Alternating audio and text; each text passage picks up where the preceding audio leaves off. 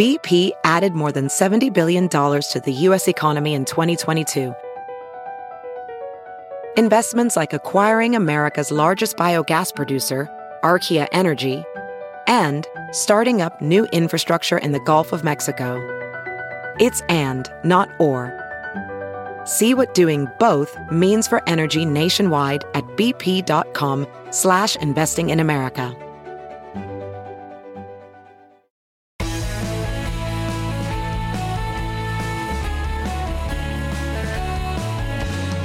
Hello, friends and neighbors. It's another edition of the Bill Press Pod. Thank you for joining us. There's no doubt politics is broken today, badly broken, perhaps Humpty Dumpty broken. It's easy to blame it all on Donald Trump, and for sure, he deserves a lot of the blame. Nobody's divided America the way he has. But it didn't start with Trump. For a long time, the Republican Party has moved farther and farther to the extreme, ugly, anti-government, divisive right wing, whose goal is not to get things done, but to tear things down, like the Tea Party. But it started even before then. As Princeton historian Julian Zelizer documents in his new book, Burning Down the House, the hatred, the personal attacks, the all-out political warfare, the political cannibalism started in January 1979 with the arrival in Congress of a newly elected smartass from Georgia by the name of Newt Gingrich. The man who destroyed American politics? Yes, we have found the enemy, says Professor Zelizer, and his name is Newt. I caught up with Professor Zelizer this week. Professor Zelizer, good to see you. Thank you for joining us here on the Bill Press Pod. Thanks for having me. It's great to be with you. So there's no doubt that politics is broken in America today. And of course, a lot of people say, oh, it's Donald Trump, right? But the whole point of your book is it didn't start with Donald Trump. It started a lot earlier, back in the 80s, maybe, with a young guy from Georgia named Newt Gingrich. Really? That's exactly right. I think if we think it all starts with Donald Trump, we have a bad understanding of the Republican Party and what's been happening. And I argue in the book that Newt Gingrich, who was elected in 78, came to Washington in 79, he pioneered the kind of partisanship which we're seeing all the time in terms of a strategy for the Republican, burn down the House, anti-institution kind of partisanship, which has become the norm for the Republicans. Right. And you lay that all out in the book, Burning Down the House, Newt Gingrich, The Fall of a Speaker, and the Rise of the Republican Party. Great read, very important book to understand American politics and what's going on. Just recently, newly published. And again, a link to buy the book is on the episode notes for today's podcast. But Professor, you say that he arrived January 1979. He really came to Washington, you point out, determined to burn everything down, right? And to bring both parties down, not just the Democratic Party. Right. So he comes to Washington at a time when Republicans had been out of power in Congress since 1954. And so they were basically a permanent minority. And that's how a lot of Republicans thought. And they just assumed that. Yeah. And many Republican leaders, in his mind, were willing to live with that status quo. So his idea was for Republicans to ever win again, they were going to have to do anything. They were going to have to go there. And that meant not only take on Democrats in extraordinarily aggressive ways, but also to bring down the leaders of his own party, who he said were too comfortable with the status quo. So I was struck by some of the adjectives and phrases you used to describe Newt. I wrote a few of them down. Ruthless, cutthroat, constant mayhem, crippling form of partisanship, take no prisoners, cannibalism. Boy, that's not the genteel bipartisan atmosphere that dominated Washington before he arrived. No, that's right. And these are words that very much reflect what he was saying in memos and letters. He often wrote to other Republicans, enough with bipartisanship, enough with ideas of civility. That won't get us anywhere. And he would say, to leaders, we have to be more aggressive as a party. We have to be more confrontational. And really to understand Gingrich is to understand that what you see today in 220 was not the norm in Washington. Members were very partisan, but they also were concerned about governance. They were concerned about the health of the institutions in which they worked. Gingrich really put that aside. And in his language about other members, in what he was willing to do with ethics rules, everything was fair game in his partisan wars. Right. And he said it, I was struck to read in your book, in 1978, so that when he's running for election and speaking to a group of college young Republicans, where he praised the Democrats because they understand, he says, that cannibalism is the nature of the business. By contrast, he went on, one of the great problems we have in the Republican Party is that we don't encourage you to be nasty. We encourage you to be neat, obedient, and loyal, and faithful, and all those Boy Scout words, which don't belong in politics. Wow. Yeah, it's an incredible speech, and my story will then revolve around him taking down the Speaker of the House, Jim Wright, in 1989. And when Wright resigns, he makes a speech warning that the House will be consumed by mindless cannibalism if they didn't stop right then. And so that speech back in 78 very much reflects how Gingrich thought about politics from the very beginning of his career. And that's why his main argument in public, in the media, wasn't so much left, right, conservative, liberal. It was anti-establishment. And the idea that Democrats were fundamentally a corrupt, autocratic party that had to be brought down by whatever means necessary. So how did this young pup from Georgia, within basically 10 years, totally explode the United States Congress, bring down a speaker and bring down the Republican leadership? Well, one of the most important things he does is he uses the media to his advantage, and not conservative media. He uses cable news and he uses investigative journalists. And he uses both of them very systematically to gain attention for the argument he's making, to go after a Democrat like Speaker Jim Wright and to criminalize him in public and get that message out and get it out frequently. There's many stories in the book where he gives cable television the confrontation they thrive on. And then by doing that, even if he comes out looking bad, he's on the national news and he's making a name for himself. So the media is very important. The second thing is he basically seduces the senior Republicans who understood that he was a McCarthyite. And what I saw in the story was gradually many Republicans are saying, well, he's dangerous, he's toxic, but you know what? Maybe he's our ticket to power. And they keep making a compromise and literally voting him into a leadership position in 1989, knowing what he's all about, thinking they can contain him. But those are the two, I think, storylines. The third, I would argue, is Democrats ultimately don't see what's happening. The Democrats are missing it. They can't keep up with him. And they assume he's not a norm, that he's an aberration, and that there'll be a new normal at some point, or return to normal. And they're wrong. They don't see how the party is changing, and he's the voice of the future for the GOP. So on each of those points, I mean, you indicate that I haven't talked to Brian Lamb about this, but almost that C-SPAN became the enabler of Newt Gingrich. I mean, he certainly saw that opportunity and seized it for his purposes, right? He loves C-SPAN. C-SPAN, which is only on the air for the first time since 1979. It's part of the reforms of the 70s, where Congress is opening itself up, throwing sunshine onto the institution, and he sees a channel that's national. And each hour, it's a small channel, still gets a lot of viewers. And so he does things like in 1984, where he and a group of allies take to the floor at the end of the working day.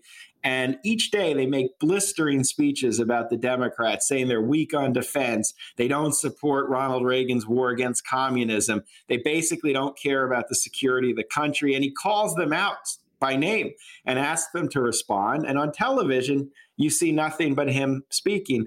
But what you couldn't see was the chamber was empty. And he's using it to embarrass them, to smear their reputation. But it's incredibly effective. It gets it out there, and it ultimately gets him on national news coverage. Right. I mean, he brilliantly saw that the reforms of Watergate to basically clean up the Congress, he could use for his own purposes, right? And turn it into his thrust for power.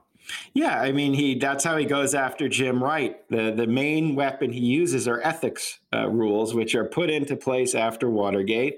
They're meant to create measures of accountability for members of Congress. You can only earn so much money speaking during the year. You have to disclose your finances. And he sees those and he sees, well, that's a perfect way to go after the Democrats. And so he starts to try to find places of gray in a member's life where they either break the ethics rule or skirt right close to the line. That's what Jim Wright did with a couple issues. And that's what he uses to make this argument that the Democrats are corrupt. But by doing so, he turns it into a partisan weapon. He undermines the idea that these ethics rules will be very useful. And speaking of the leadership, do you see a parallel between, so you had people like Bob Michael, he was not a Newt Gingrich kind of Republican, but as you say, gradually they say, well, maybe this guy's going to help us out, right? So they sort of go along with himself. I think forward then to John Boehner with the Tea Party. He was not really a Tea Party person, but he sort of said, well, my job may be on the line. I'm going to give them a little room. And then you flash forward to 2016 and beyond, and you've got Paul Ryan and others with Donald Trump. He's not their kind of Republican, but they sort of say, well, maybe he's the best we got right now. So that's a progression there. Again, started with Newt, but it's the same pattern, isn't it? It's exactly the same pattern. I wrote this book, most of it before before Donald Trump was a presidential candidate. So I wasn't thinking of that, but it's the same embrace of the political bomb thrower. And Bob Michael, for people who don't know, is very much a get-along kind of Republican, been around for years and didn't like to do what Newt Gingrich does. But what's amazing is over the course of the 80s, he starts to use very similar rhetoric to Newt Gingrich in talking about Democrats. And even George H.W. Bush, running in 1988 as vice president, he starts to talk about the Jim Wright scandal, which only Gingrich was really talking about during his campaign. Boehner did the same thing with the Tea Party, and it's this argument, well, they'll just be part of my coalition, but that's not how it turns out. And we're seeing it again and again. So the whole idea that there's this huge separation between the Republican Party establishment and this other element of the GOP, I think, doesn't really hold water. And it's not just now. This is what the party is since the 1980s. Right. I mean, it was the party of whoever, Reagan, I guess, maybe, which became the party of Newt, which became the party of Trump. That's exactly right. And that trajectory is really important today if we want to see what's on the table in coming years.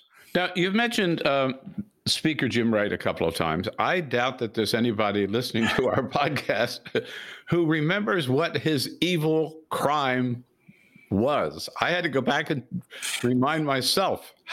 What did he do? How bad was it? And consequences. Well, he was accused of all sorts of things, basically helping interest groups and lobbyists. It turned out most of the story in ways that were unethical. Most of them turned out not to be true. The two issues that ultimately stuck, one is he published this book of speeches, and when he would go speak to a group or a university or a trade association, he would sell it in bulk. And the reason was, a member of Congress under the ethics rules could earn as much in book royalties as they wanted, but they could only earn so much in speaking fees. That was one of his crimes. But it was legal. It wasn't an ethical violation. It wasn't a crime. It was just doing something that didn't look good, that many members did versions of, including Newt Gingrich. And two, he had a legal business with a real estate developer in his district in Fort Worth. And Gingrich basically argued, even though this was allowed and very common, that somehow it was a big corrupt scheme to put federal money into this guy's hands. It wasn't really big issues, but Newt Gingrich blew it up into another Watergate. And Jim Wright was kind of a fat target for a Newt Gingrich, wasn't he? He was the old school Paul, right? Right. Yeah. And he didn't think of how things that politicians did could look bad, especially if you were in the speakership. He didn't kind of clean things up in public. He wasn't media savvy. He wasn't personally liked very well by most Democrats. And so all of this made him vulnerable. And he was not good in the media. So while you had this guy, Gingrich, who knew cable and investigative journalism, Jim Wright almost didn't want to speak on the shows. And so that clash was devastating to him as Gingrich came after him. Right. And so in the end, he just decided, screw it, right? I'm not going to fight this any longer. Was he forced out or? What happens is Gingrich builds up the case. The House Ethics Committee starts an investigation. But in the middle of their investigation, before they're really done with anything, pressure starts to build and many Democrats start to basically give in. And some are whispering to reporters, maybe it's time for him to go. Others are telling Wright, I'm not sure we can stick with you. What they're really scared about is the 1990 midterm elections. And this guy, Ed Rollins, who is one of the big Republican consultants, is saying to the press, I'm going to make Jim Wright target number one. And so Democrats did not have to force him to resign. He didn't have to resign. And according to all the vote counts at the time, he was safe. But he decides to do it because his party is saying they don't want to stand by him anymore. And just to put a final point on that, he was never charged with anything by the Ethics Committee, never found guilty of violating any of the ethics rules of the House at the time. The first part of the investigation, which is really preliminary, said we'll look into it more, but they hadn't found anything. Even in retrospect, it's unclear he violated any rules, and nothing ever came of it. And so what came of it was enough of a public issue to create the pressure on him to resign. And he also was worried about the health of the Congress. And that's another reason he himself was willing to go along with this. But as you point out, Newt had his own deal selling textbooks, I believe, or something, where he was charged by the Ethics Committee and later and ended up paying, a $300,000 fine? Yeah. I mean, it's even worse. There was another scandal back in the 80s about a book. So at the time, he's going after Jim Wright for this book deal, which, again, no one sees as a huge issue. He himself is under investigation and it becomes public for having published his own book about Republican politics and raised money from interest groups in Atlanta to finance the promotional efforts. And he even has to do a press conference, but he doesn't care. Gingrich says it's just different. It's not the same. And then in 1997, when he's speaker, he becomes the first speaker in American history to be fined for ethics violation. So it suggests they don't run deep, his concerns, beyond what it will accomplish for him. Oh, boy. Again, great stories told, and good to remind us where it all came from in the new book, Burning Down the House, by Professor Julian Zelizer from Princeton. Let's take a quick break. When we'll come back and find out what happened to Newt after Jim Wright is gone, and he finds himself on the way to the speakership. It's the Bill Press Pod. And today's podcast with Professor Julian Zelizer, brought to you by the American Federation of Teachers. Hey, parents. Hey, teachers. Hey, students. All worrying about how we're going to get back to school, whether schools should reopen or not, fully in person or online. Don't trust Donald Trump. Trust President Randy Weingarten and the members of the AFT in every school district in America. They are the ones who are looking for the best, the safest and surest way to reopen America's schools and get our kids back to school again in the safest way possible. For all that they're doing and all their ideas on reopening schools, check out their website at aft.org. Have you heard you can listen to your favorite news podcasts ad-free? Good news. With Amazon Music, you have access to the largest catalog of ad-free top podcasts included with your Prime membership. To start listening, download the Amazon Music app for free or go to amazon.com/ad-free news podcasts. That's amazon.com/ad-free news podcasts to catch up on the latest episodes without the ads. As you write your life story, you're far from finished. Are you looking to close the book on your job? Maybe turn a page in your career? Be continued at the Georgetown University School of Continuing Studies. Our professional master's degrees and certificates are designed to meet you where you are and take you where you want to go. At Georgetown SCS, the learning never stops, and neither do you. Write your next chapter. Be continued at scs.georgetown.edu/podcast.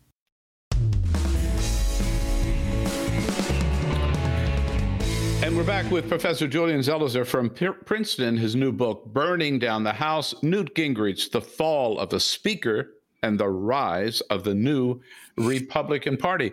So here we go. This young, fresh start from Georgia, gets there in 1979, brings down Speaker Wright. And in 1994, Newt himself assumes the speaker's mantle. How'd that go? Yeah, it was turbulent. In 1994, he was very excited, as were many Republicans. He delivers on his promise. Republicans take back control of both chambers of Congress. So many people see him as a savior. And he has a little window where he's in the press every day. He has daily press conferences, and he basically creates his own bully pulpit. And everyone thinks this is the new face of the GOP. But then things go very poorly. First he has a confrontation with Bill Clinton over the budget, which leads to shutdown of the federal government, which in 95 was still a dramatic thing. Today, it's almost normal. And the public turns against Gingrich, that he's going too far. He's too radical. He thought they would blame Clinton, and Clinton was smarter than that. They blame him. They blamed Newt, right? Yeah, and then he had his ethics problem. And then finally in 1998, as Bill Clinton is about to be impeached by the House of Representatives for perjuring himself over an affair he had, the Republicans do poorly in the 1998 midterm. So many Republicans are unhappy with Newt. And just as bad, Newt is having a personal relationship with someone other than his wife, as the Republicans are focused on this with the president. So they force him to resign. And that's the end. He has a very short speakership, not as short as Jim Wright, but still pretty short. But I love the fact, talk about the parallels where, as you pointed out, Jim Wright, when he resigned, said we have to end this mindless cannibalism. And when Newt resigned, he said, quote, "I'm not willing to preside over people who are cannibals." Right. It sounds different because Wright meant it. That was what was remarkable about Jim Wright. He really thought he was going to save this country and this Congress from cannibalism. And he says in his speech, "I'm leaving my job. I'm not guilty of a thing," he says, "but we'll calm the storms." Gingrich never had any intention of doing this. He was just on to the next victim when it was over. When Gingrich makes that, it's hard to hear the same way because he is the creator of this mindset and the proponent of it. And even after he's been gone as speaker, he's never stopped speaking this way or promoting this kind of partisanship. I've heard members of Congress, Republican and Democrat, say, basically, even before your book came out, right, that it really all started with Newt Gingrich. And when you look at Donald Trump today, and I know your book was as you wrote most of it before Trump became president, but there's very little daylight between, it seems to me, between Newt Gingrich and Donald Trump. That the Donald Trump campaign was basically Newt Gingrich writ large. It is. The willingness, for example, of Donald Trump candidate and President Trump to use just out of bounds language about his opponents is something not only that Gingrich did, such as when he attacked the Democrats on national defense, but he promoted. I cite this memo in the book that he put out in 1990, and it was teaching other Republicans how to speak like Newt. Oh, yeah. And it says, if you want to speak like Newt, the kinds of words you have to use about Democrats are sick, traitor, just totally. And that's the kind of language that Trump employs. Trump, like Gingrich, causes chaos as a way to get constant attention for what he's doing. And finally, Trump, like Gingrich, is willing to use any part of government, any institution, any procedure to his advantage. So these are very similar people, and they actually have a relationship, including Gingrich almost being the vice presidential pick, that shows this is not a stretch to put these two minds together. Right. I had forgotten that Newt Gingrich was like the runner-up to Mike Pence, right? And at one time, he was the front runner. He was. It was him, Chris Christie, and Pence were the finalists. And he even flies to Indianapolis and meets with the Trump team, the family, people like Paul Manafort. I start the book with this.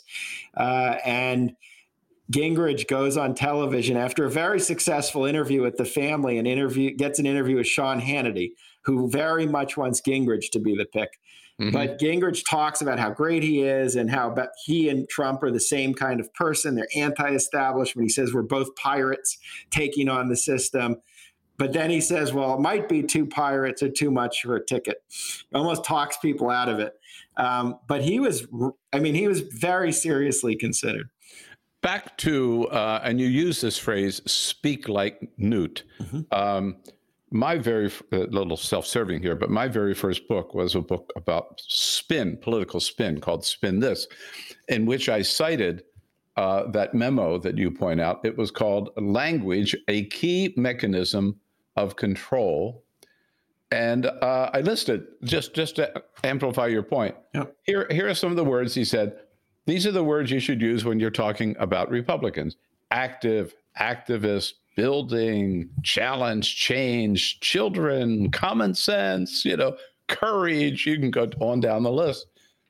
The words for Democrats are anti-flag, anti-family, anti-jobs, betray, collapse, corruption, decay. I mean, yeah, that's what he said. A different vocabulary for one party or the other. And that was, Jim Wright, I found it, I put it in the end of the book. He wrote a letter to Gingrich in 95. And he wrote trying to make amends. And he said, he says, what I can't ever forgive you for is how you criminalized me in your language. You didn't really even go after my ethics. You made me look like a criminal after a life in public service. But of course, and then Wright says, but I will forgive you. And I hope you have a good speakership. But Gingrich doesn't even respond for like 9 months, and then writes a cursory letter saying, thanks for the note, good luck, or good luck to your family.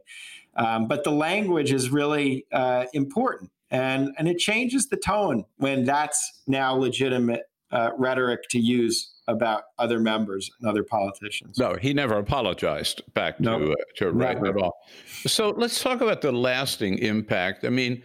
Do we live today in the era of Newt Gingrich? I think we do. And people often ask, what's the difference with his partisanship versus just partisanship, which we've had?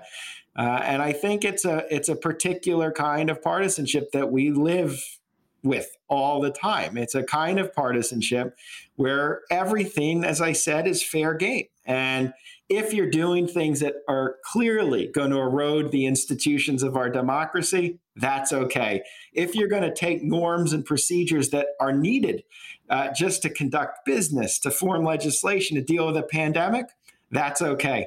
And if you're going to say things and go after opponents without any restraint, what Joe McCarthy introduced should be part of what the party now officially does, that's okay. And that's all the legacy of Gingrich. I really believe he was an incredibly influential person, and he brought all these tactics to the leadership rather than just being on the side.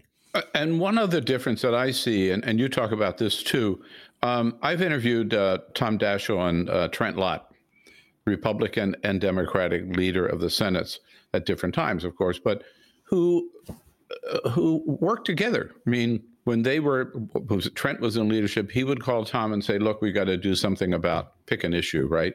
Not climate change at the time, but education or the military or something. And they'd get together and say, okay, we're never going to get 100% of what each of us wants, but how can we work together on this? In between campaigns, they tried to govern, right? With Newt Gingrich, as I see it, It's the full-time campaign. There's no timeout anymore, right? It's often classic, constant political warfare. It's a full-time campaign and it's a scorched earth campaign. And both are part of how he has thought about politics. And that isn't simply putting aside the willingness to stop the campaign, but it literally doesn't even create a basis for being able to do it because you've destroyed everything. And that's a dangerous mentality. And again, I feel like we're living through a lot of the costs of that right now. And again, just to try to calculate the cost, I was struck in the Washington Post on Monday morning, July 20. They were talking about the failure of the Trump administration in dealing with the pandemic. I'd just like to read you one sentence, which I think sums up a lot of what we've been talking about in the era of Newt Gingrich. It said, the Post says, the fumbling of the virus was not a fluke. The American coronavirus fiasco has exposed the country's incoherent leadership, self-defeating political polarization, a lack of investment in public health, and persistent socioeconomic and racial inequities that have left millions of people vulnerable to disease and death. The phrase to me was self-defeating political polarization, which basically does not enable us to deal with this crisis.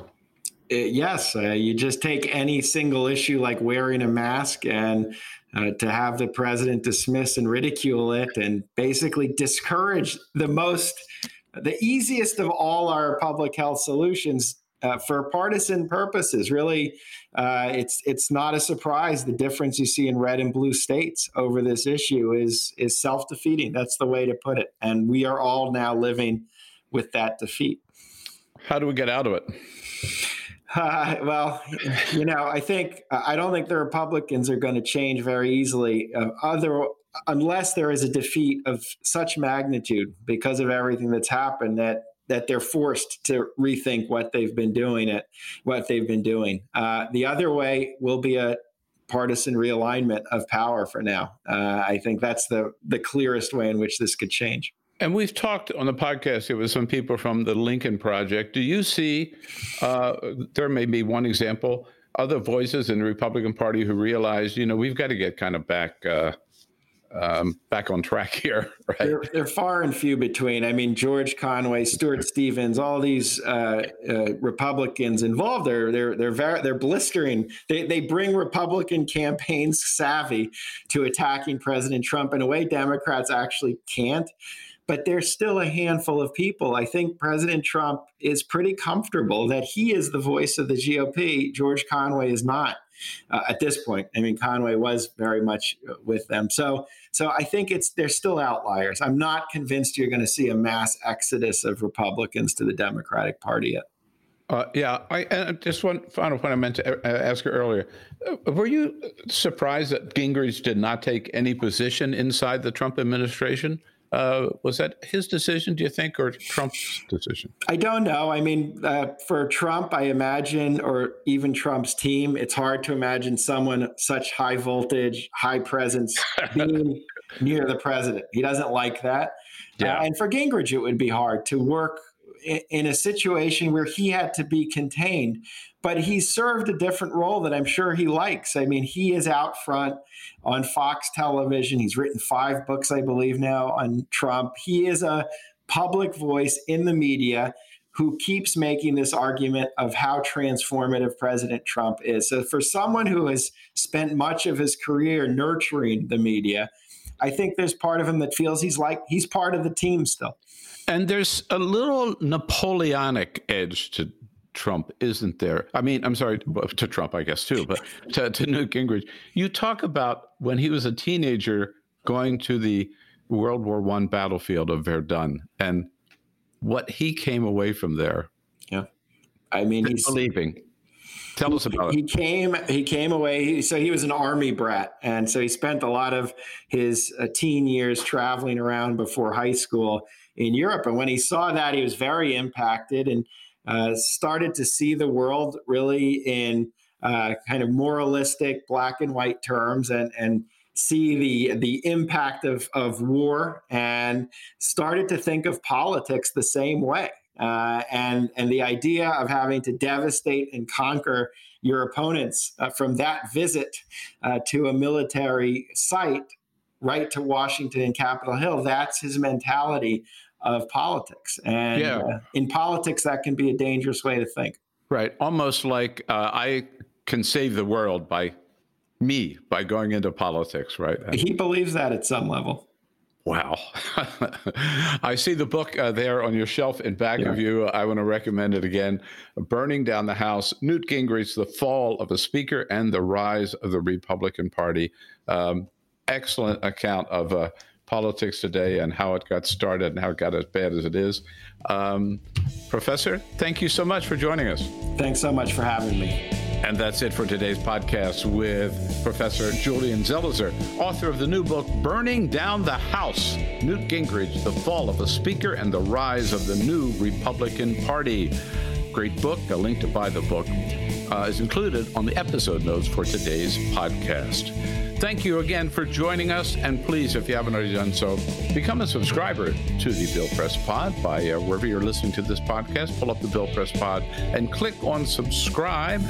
And, do yourself a favor and me a favor by following me on Twitter as well, @BillPressPod, @BillPressPod. That's it for now. Until we see you again, stay strong, stay safe, stay sane if possible, and we'll see you on the next edition of the Bill Press Pod.